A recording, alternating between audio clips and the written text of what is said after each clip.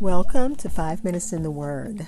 This is your daily podcast of Bible reading and insight into God's Word.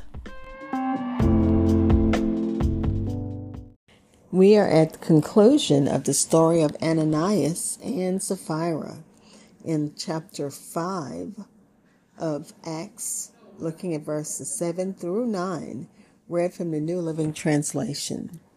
The irony of the story continues in this picture of the wife who goes about her day's business not knowing of her husband's death.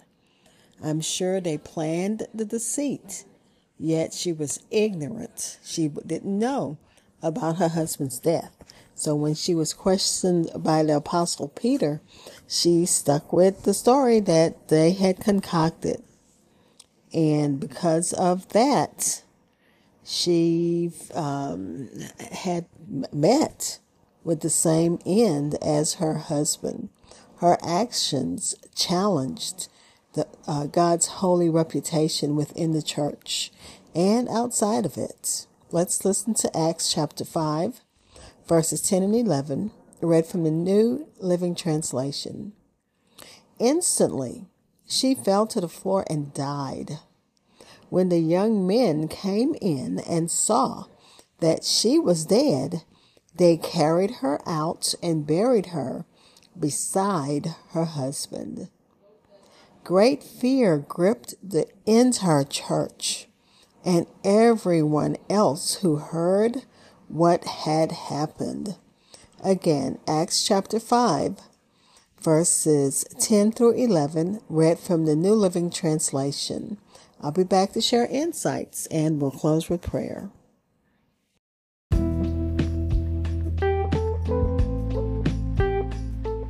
Hi, this is Hope Scott. I am your host of 5 Minutes in the Word, a daily podcast which spends a few minutes exploring God's Word. Thank you for listening and following my podcast, which can be heard almost anywhere podcasts are heard, including Spotify, Apple Podcasts, and so many other platforms. Like and follow at Minutes Word on Facebook and Twitter.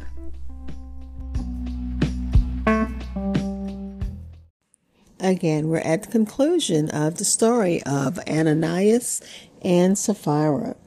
And this is the death of Sapphira. She, according to the commentaries, and this is according to Faith Life Study Bible, Sapphira's actions challenged God's holy reputation within the church and outside it, and her continued adherence to the lie when she was given the chance to tell the truth was a defiant act. And of course, when she went to church to, get her accolades, she did not know what had befell her husband. So she continued in the deceit that she and her husband had planned. In making the decision, she placed herself not only in opposition to God, for she essentially claimed to be beyond the power and ability to be held accountable for her actions. And in my mind, I don't think that the husband and wife, they did lie, and there's no way to fix it so that, to whitewash it and make it sanitized. And they did lie, and they did commit fraud. But the church again was in its infancy.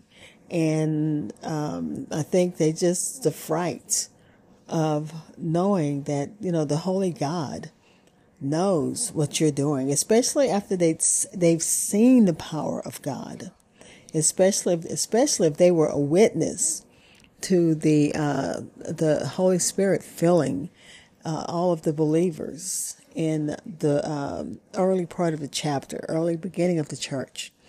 But anyway, she immediately fell dead at the apostles' feet and breathed her last. And Matthew Henry said, she is laying, and she and her husband laid where they should have laid the purchase price of their property. But they have, because of their deceit, they met the same fate. Fittingly, the same judgment came upon Sapphira as came upon her husband Ananias. Since they shared the same sin, it is fitting they shared the same reaction to being found out: shock and horror. Ananias and Sapphira both died, but it doesn't necessarily mean that they did not go to heaven. It is possible to say for certain, we don't know, but only God knows whether they apologized, in their spirit before being, the heart attack or whatever took them out. We can see that it is possible for a Christian to sin, and they can sin unto death. We have New Testament examples of saved Christians being judged for being brought home in death. True Christians do not lose their salvation by sinning.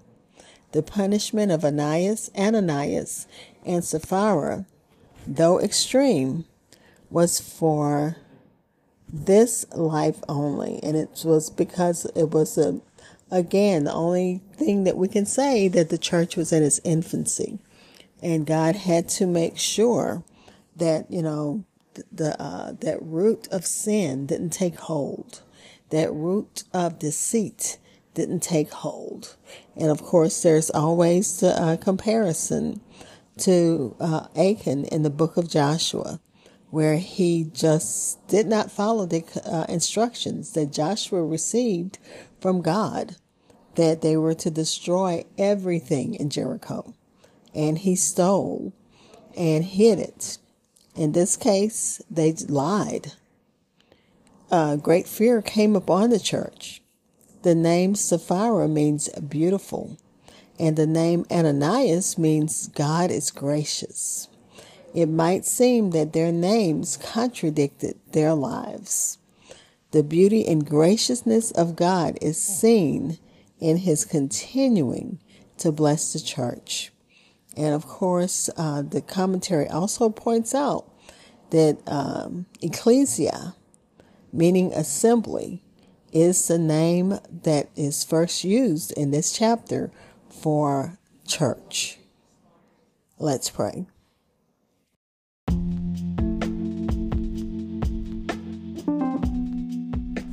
Father, we thank you. We thank you for the fellowship of believers. Father, we thank you that even in situations as has happened in Acts chapter 5, the deceit of two of your servants caused their untimely death.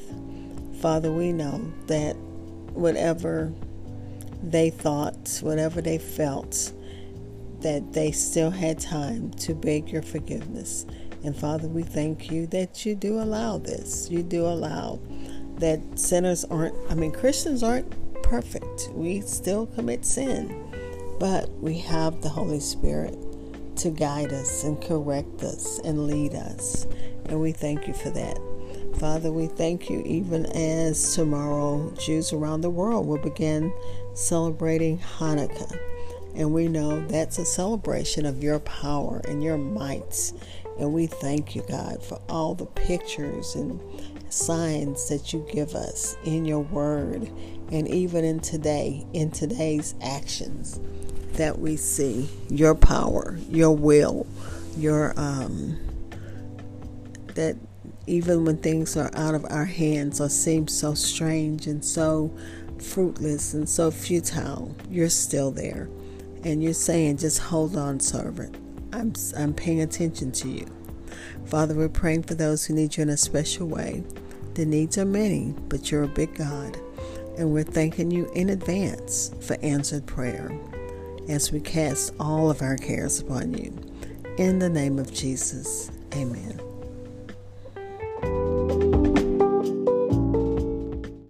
Thank you for spending time in God's Word with me. Be blessed.